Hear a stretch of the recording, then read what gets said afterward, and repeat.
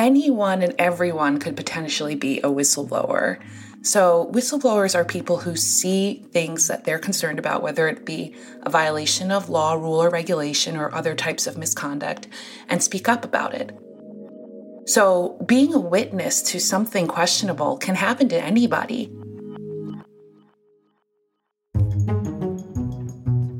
Today on Working It, we're looking at the contentious topic of whistleblowing, from how to manage a whistleblower on your own team to how to be one. I'm Isabel Berwick, and to help me untangle it, I'm joined by Brooke Masters, the FT's chief business columnist and Working It regular. Brooke, you've always been really interested in whistleblowing. Why is that?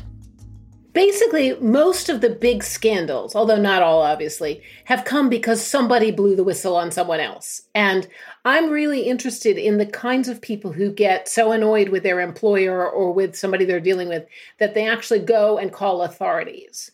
I think also being American, I have sort of a little guy versus big guy view of this, is like somebody small is blowing the whistle and making somebody big change. But what's the origin story of whistleblowing? Because I think it's not even American. It goes back further than that, doesn't it, to medieval England?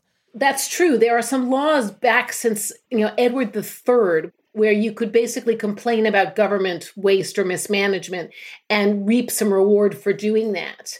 In the US, which is where everybody thinks of it being from, it was sort of codified during the Civil War when President Abraham Lincoln got just so angry at people who were providing shoddy materials to the War Office for fighting the Civil War. And so they passed a law that actually is still basically in force, saying that if you knew of something that was terrible happening, you could sue on behalf of the government, and the government could then join you if it wanted to and it believed in your case. And if it recovered money, you got some money. It's called a quitam lawsuit, which I think is Latin for something important. Let's not go too far down that Latin road. Yeah. But why do you think there's so much misinformation and fear about whistleblowing? I think we see a lot of negative stories about what happens to whistleblowers. Is it because of us, because of media representation? I actually think there are not a lot of really good protections for whistleblowers. I mean, you can sue and you can recover money if it involves the federal government. But if you blow the whistle on somebody private, it wasn't until the 70s that there was much protection at all for you. So actually, people do retaliate against whistleblowers. One of the things to keep in mind, as somebody who has spoken to any number of whistleblowers, is often they are a little quirky. I mean, if you get to the point where you're calling the media or you're calling the Securities and Exchange Commission on your bosses, you're really pissed off, and often you're not a happy person, and you may come across as a little nutty. So companies often stomp on them. Nobody wants to hear about trouble. And although they are supposed to take this sort of thing seriously, particularly if the whistleblower is angry or unhappy for other reasons as well, it's very easy to dismiss them. I also think in the UK, having come here as an American, there's much more sense of don't be a rat, which I think is a real problem. But it is very culturally important. Right. So the culture of omerta inside companies can often keep people silent. Oh, for sure. Because, if it doesn't work out and what you complain about doesn't turn into something, then you're probably going to get blackballed from the industry because you call whatever industry you happen to be working in. There's a big risk if you're a whistleblower. And in the UK, you often don't even get compensated for it. So yes, it's one thing to raise a concern internally. It's another thing to bring in the lawyers or bring in the government. So to find out a bit more about whistleblowing and to get some advice about what would happen if you find something going wrong in your own company, I called up the National Whistleblower Center, which is a US whistleblower advocacy group based in Washington, D.C. Oftentimes, the stories that we hear are very mainstream and very centered on a specific type of whistleblower. And it's so heartbreaking to think about whistleblowers like the doctor who uncovered COVID-19, who spoke up about the fact that this was not just the flu, it was an actual virus that was highly contagious and was killing people. And he died. This is Siri Nelson, and she's the executive director of the National Whistleblower Center and has dedicated a huge proportion of her professional life to supporting whistleblowers after catching the bug for the topic at college.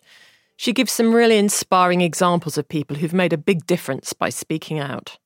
But then we also have people who have made some organizational shifts that are a little bit more undervalued, like Kimberly Young McClear, who spoke up about gross misuse of power at the Coast Guard and how there was prevalent bullying at the US Coast Guard and harassment and discrimination. And she was retaliated against for that. And she went from being a person who was the victim of retaliation to being a leader in her community and establishing an organization called DHS Spectrum, which is designed to ensure that federal employees experience inclusion and are accepted for who they are. And she made major organizational change for federal employees who otherwise would be targeted for diversity issues, for harassment, for discrimination. And now they have some place to go to find community. That might not seem like that huge of a change, but that's the kind of whistleblowing that affects people's daily lives.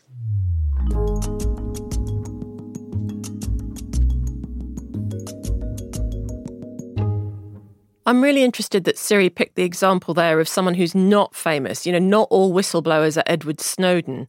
Have you worked on stories where we've talked to whistleblowers in sort of, say, smaller businesses that have made a difference? I have definitely interviewed whistleblowers who've made a really big difference.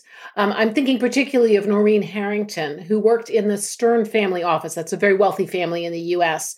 And she discovered that people who were working in another part of the office had worked out a deal. They were running a hedge fund, and they were able to trade in and out of mutual funds, which is what ordinary people use to make money, in a way that they were siphoning off profits.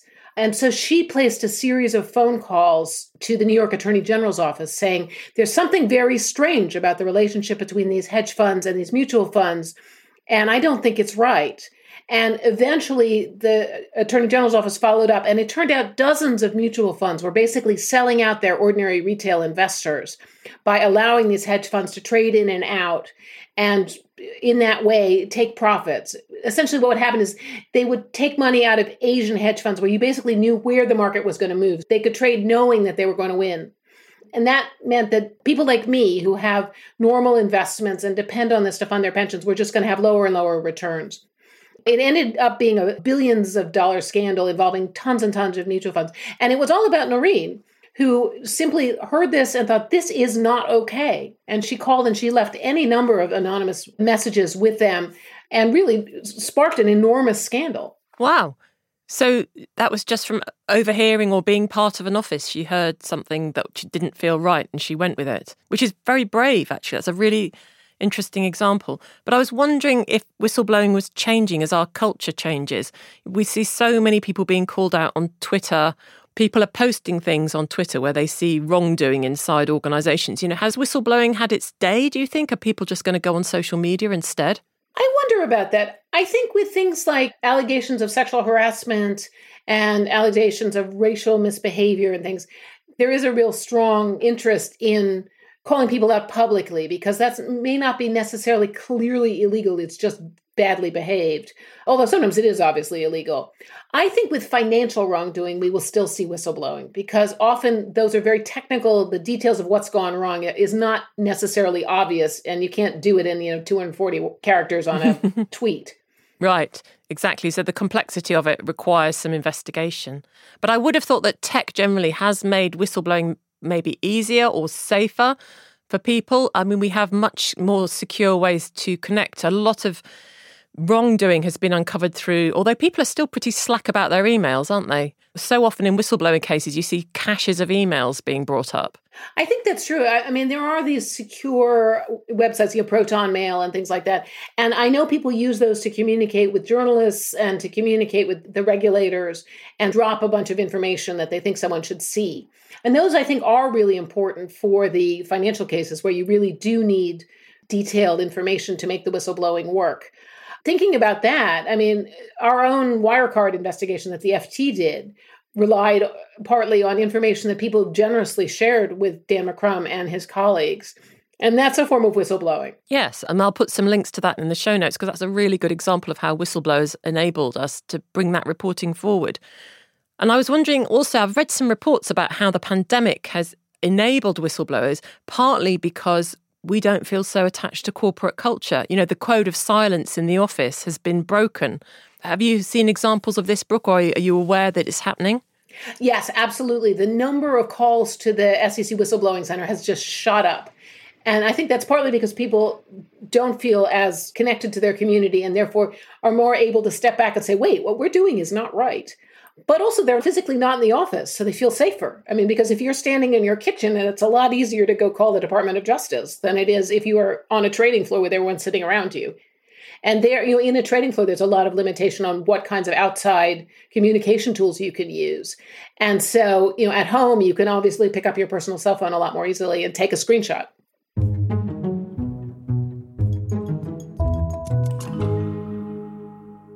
That's interesting, and I've read a lot about how the pandemic has caused more people to whistleblow. But according to Siri, it may also have had the opposite effect. It's potentially even having a chilling effect on whistleblowing activities, especially for those who are in a position that they feel they've come into the office because they were forced into the office. They don't have a lot of agency at work and may not feel comfortable coming forward with their concerns for fear of retaliation. Many people who have concerns at work simply choose to leave their jobs rather than raise those concerns.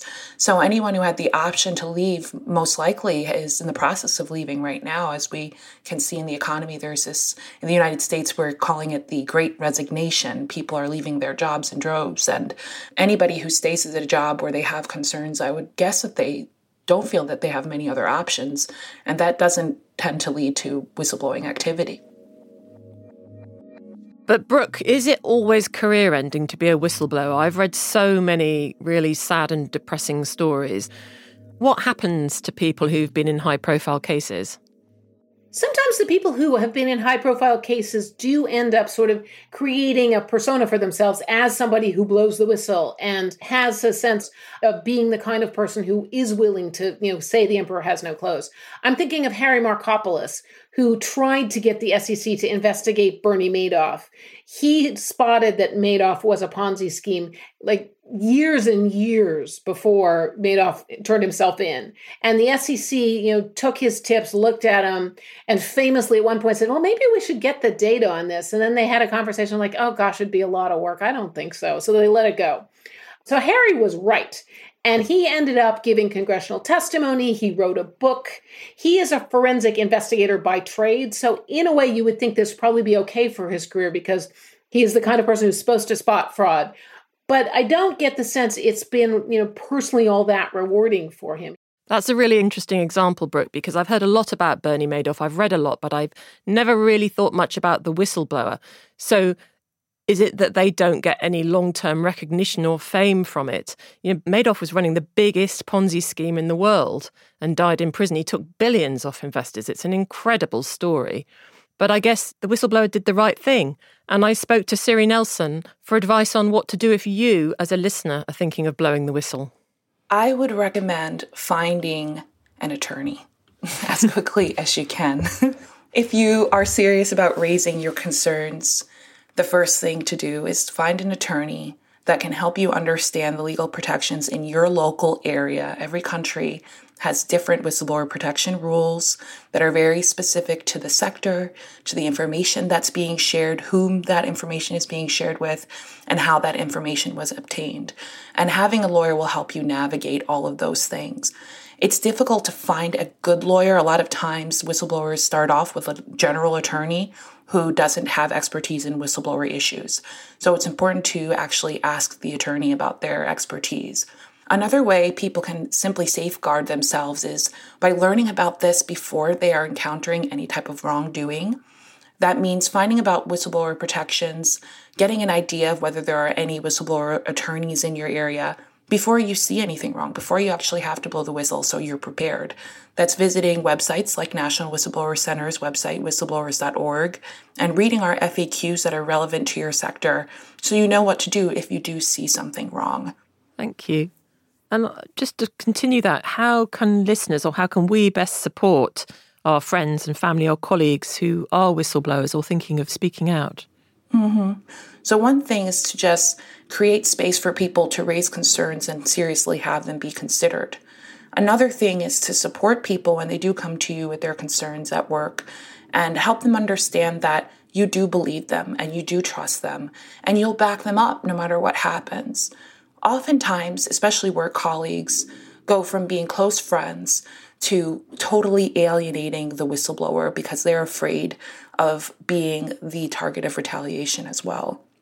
The Enron whistleblower, Sharon Watkins, she speaks very well on this because she was a well-loved, high-ranking businesswoman at Enron. Siri's referring there to Enron, the giant US energy company that collapsed 20 years ago. Forbes magazine had named it the country's most innovative company 6 years in a row. But in the summer of 2001, a vice president named Sharon Watkins sent a memo to Enron's chief executive pointing out that the company's finances were sustained by accounting practices backed by fraud and corruption. Enron collapsed before it had time to fire Ms. Watkins, which it was planning to do, and she testified to government hearings about what she'd found. And when she blew the whistle, people that she had barbecues with, people that she, really considered some of her closest friends, turned on her and rejected her and participated in retaliation that was being targeted against her. And it broke her heart. And we hear these stories from whistleblowers so frequently. You go from best friends to enemies in a blink of an eye when you decide to speak up against wrongdoing. And having a culture that's the opposite of that, having a culture that accepts when people raise concerns and encourages people to speak up is a great way to make sure that your friends and family will always feel safe if they choose to blow the whistle.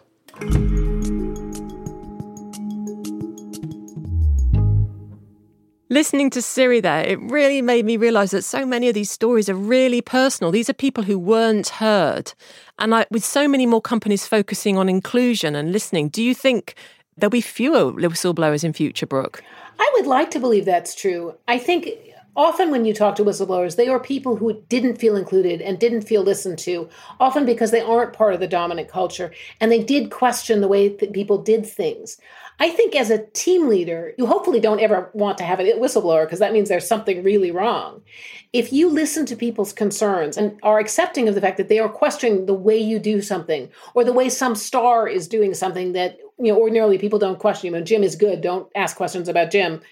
I think if you actually listen and try to sort out how much of this is a interpersonal dynamic, how much of this is just somebody who's difficult, and how much is actually a genuine concern, then we perhaps won't need whistleblowers of the type who have to go to the SEC and complain about you. You can stop wrongdoing before it becomes a really big problem. Yeah. If we all learn to be a little bit less defensive and a little bit more open and listening, it could go a very long way, I think. But as Siri says, if it does come to it, please get yourself an attorney.